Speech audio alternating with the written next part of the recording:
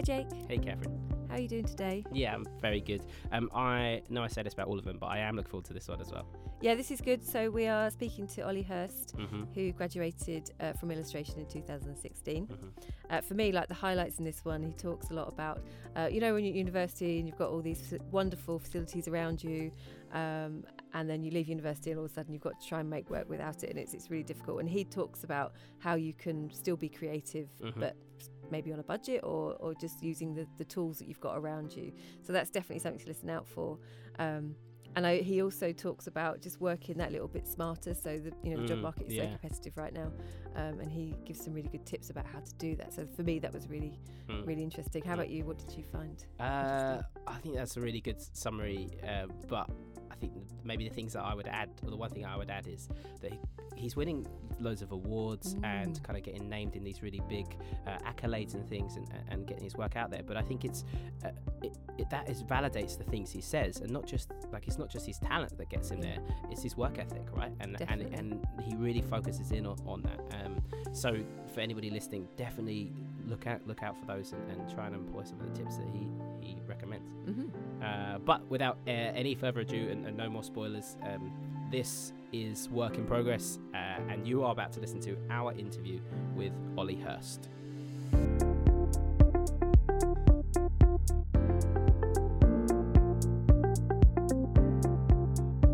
Hello and welcome to Work in Progress. My name's Jake, I'm your host, and today I'm with Ollie Hurst. How are you doing today, Ollie? I'm very well, thank you. How are you?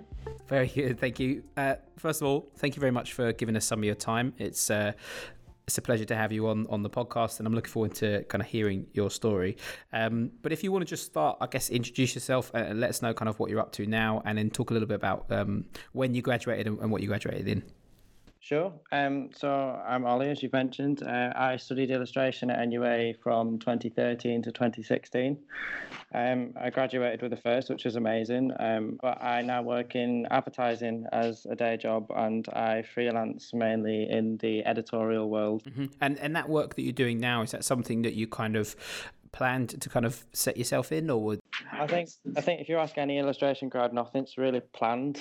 It's a very versatile degree that can kind of apply to quite a lot of different career paths. Let's talk a little bit about kind of where you're at right now and the work you're doing. So you're working for an advertising company, is that right? Yes, so I work for a big advertising agency in Manchester. They're a healthcare advertising agency, which does sound a bit dull, but they're really good at what they do. Yeah. And how long have you been there?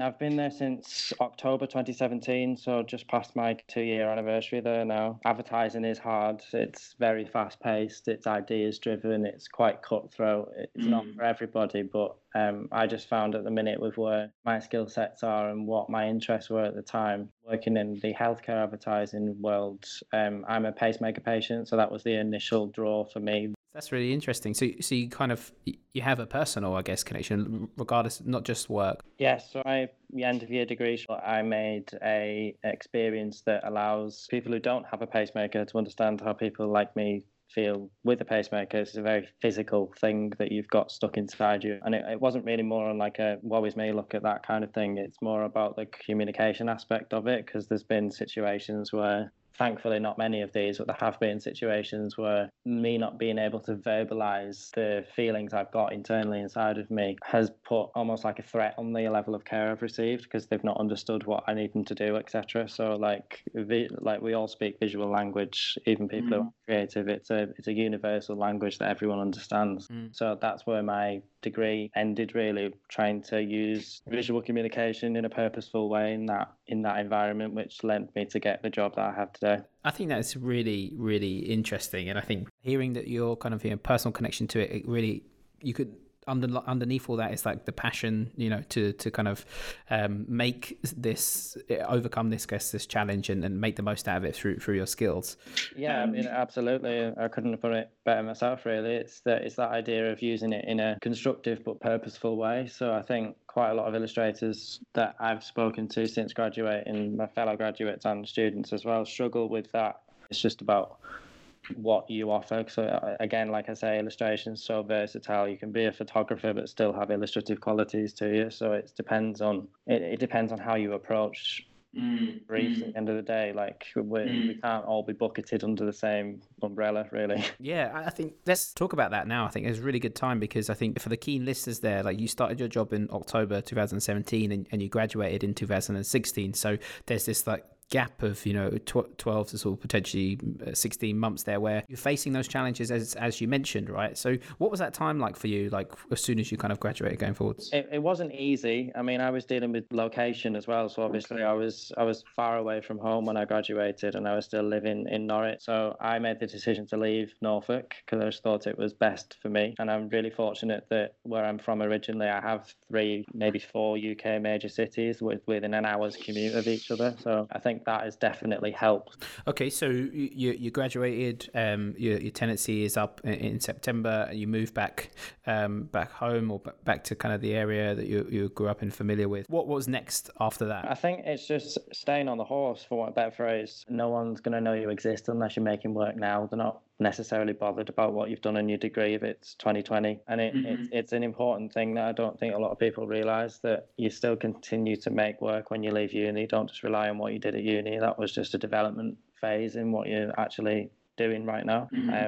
So my problem that I had when I left uni was that they provided fantastic facilities, and a lot of my work was to do with clothing you'd wear as a patient in surgery, and I illustrated it on the gowns itself, so it was very textile led. So obviously my degree work was led by the textile machinery and facilities at NUA, which after graduating and moving away I didn't have access to anymore. So it became very minimal in terms of the scale of what I was doing. So a lot of my work then became quite digital, as it is still today, because of resource. And I think working creatively around those challenges that you will inevitably come across. You're never ever going to be able to continue to make the scale of the work that you did at uni for the price that you paid at uni, etc., unless you have connections or you work in an environment that those facilities exist in, etc. So I think it's just important to be aware of the fact that your work will change, and that's completely normal. It happens to everybody. I think there's quite an interesting process of recalibration, right? Like you have this practice you're developing at uni all the way through, whether you're observant of it or not. It has this narrative that links it all, and then suddenly you've got to adapt to keeping that narrative going, but with the different resources around you. Did you find that as an exciting challenge, or was it daunting? How did you approach it? Like, what practical processes did you employ? It's not necessarily exciting, because I think when you're a grad, you have every family member you meet or friends saying oh, you've graduated now, what do you work as, what are you doing, are you degree? And it's a bit of an onslaught of leave me alone kind of thing. I'm just working it out. And it's true, it happens to everyone, even not creative degrees. It's just the nature of the education system that we have in this country. It's quite fast paced, but it's pressured, definitely, from that perspective. But yeah, it does make you think, and it almost makes you think more than you actually were when you were a student, because you're doing it for real now. You almost that was almost like a test run, and now you're out in the open and not left to it, because obviously there's still a support system around you. But it's important that you have an awareness of where your work fits in, which is what I really tried to hone in while I was at uni, which I think was why I did so well, is because I had evidence and I made conversations with people in the industries that I was trying to get my work into.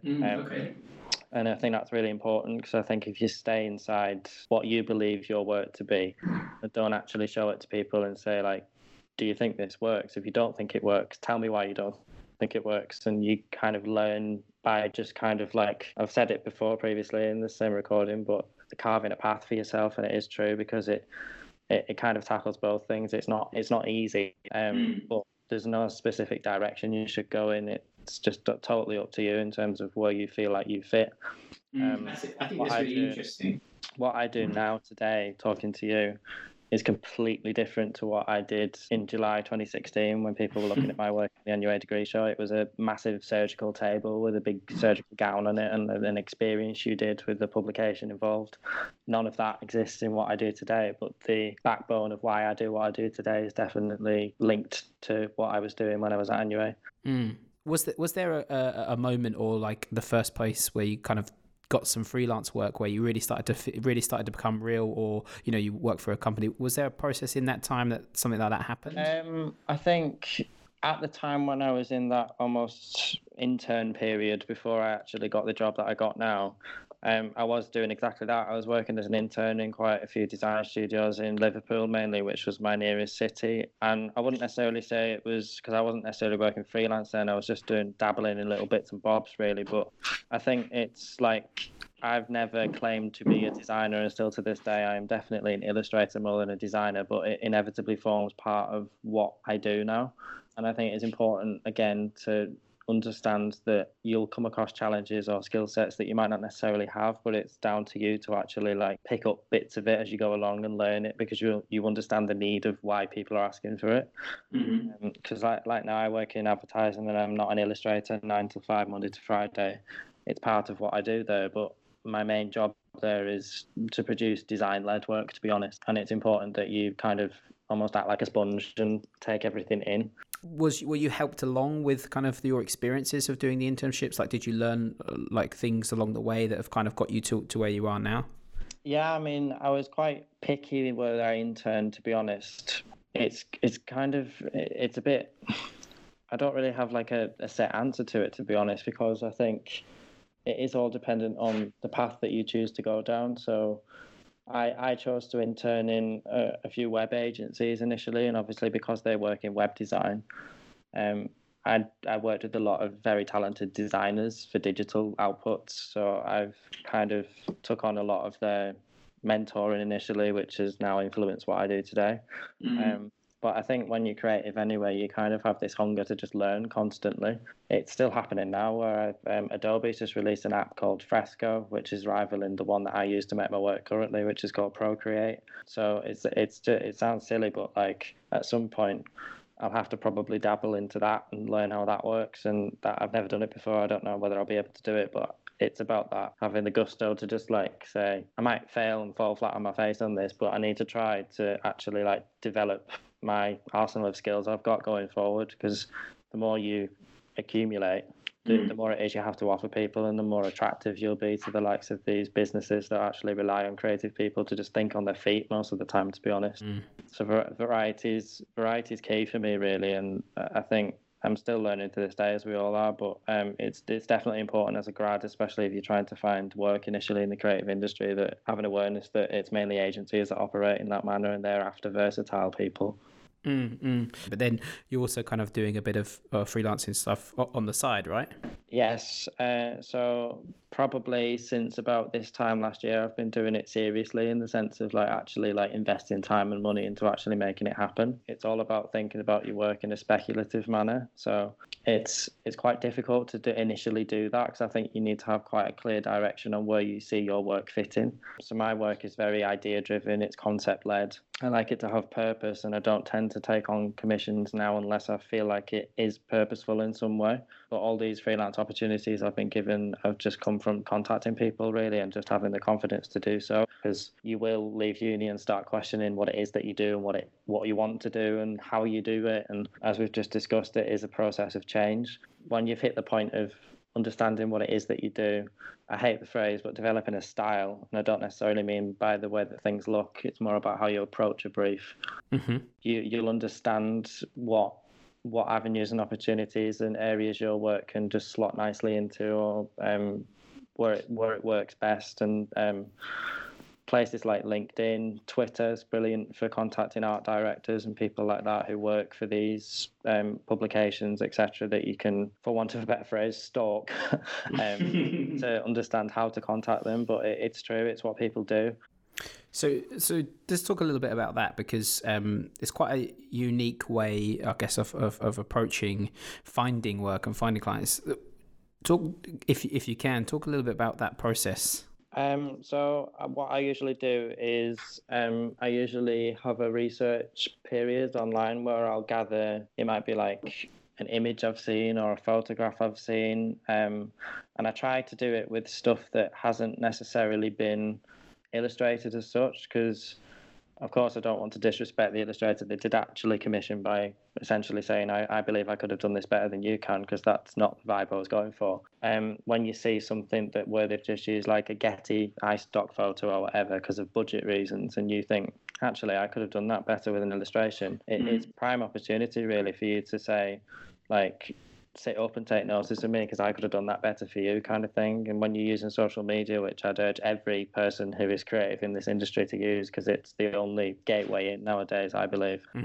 It's a fantastic way of doing so. Because I mean, if you look at my portfolio now, yes, I have like commissioned pieces of work that I've actually been paid bespokely to do, but the majority of it is speculative work, which is my portfolio because it's what I now do. If anybody was to hunt down and look for your work, where's the best place to go?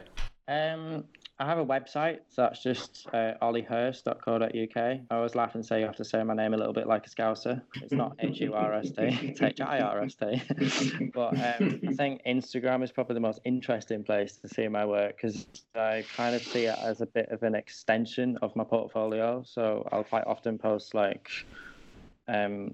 in the editorial process, it's natural for an art director to request like a lot of roughs, so he or she can work with you to decide which one they feel attacks the brief the most, and what they refer to as killed sketches, so ideas that didn't make it, basically, which I think we're almost like conditioned nowadays to like see a filtered view of everything, but I'm trying where I can to try and keep it as honest as possible. And if I've been commissioned for something and it's fallen through, for example, I'll post it still because I mean it's my work, I own it. But yeah, Instagram, which is just Ollie Hurst Illustration with no spaces, that's probably the best place. Cool. Yeah, definitely. And we'll make sure we share all that, and so people know where to go, and you know, there's no spelling mistakes that kind of creep up when they're looking for it. Yeah, sweet. So just one last question for you, Ollie, before we kind of wrap up. If you could pass on your thanks to anybody for helping you get to where you are now, who would it be? Very good question. Make you think now. There's been a lot of people involved in getting me personally to where I needed to be today. Like, I mean, I could say the obvious ones, like my parents have been hugely supportive and financially and like from a sibling point of view. But I think it's just like fellow grads as well, actually, because like I think you can almost like when you leave a degree course and you've almost like worked on something for a really long time and you've built up almost like a little network of family members who are like that's effectively what they become because you just don't see anyone else apart from them for a short period of time. It's quite hard when you're not around those people anymore and you're almost like isolated, and I understand why people suffer from the likes of anxiety and depression because it is really quite isolating if you allow it to be that way. I think that's really lovely, like that you've obviously got that support network that hopefully everybody has with your family and your friends. First of all, thank you very much for coming on. No worries, thank you for having me. It's been really nice chatting with you and hearing your story, and I'm really enjoying this and listening to people's stories, and I think everybody is kind of hopefully inspiring people in different ways. So yeah, thanks very much for your time. Great, thank you very much. And thank you for those at home listening, and we'll be back with some more interviews very soon.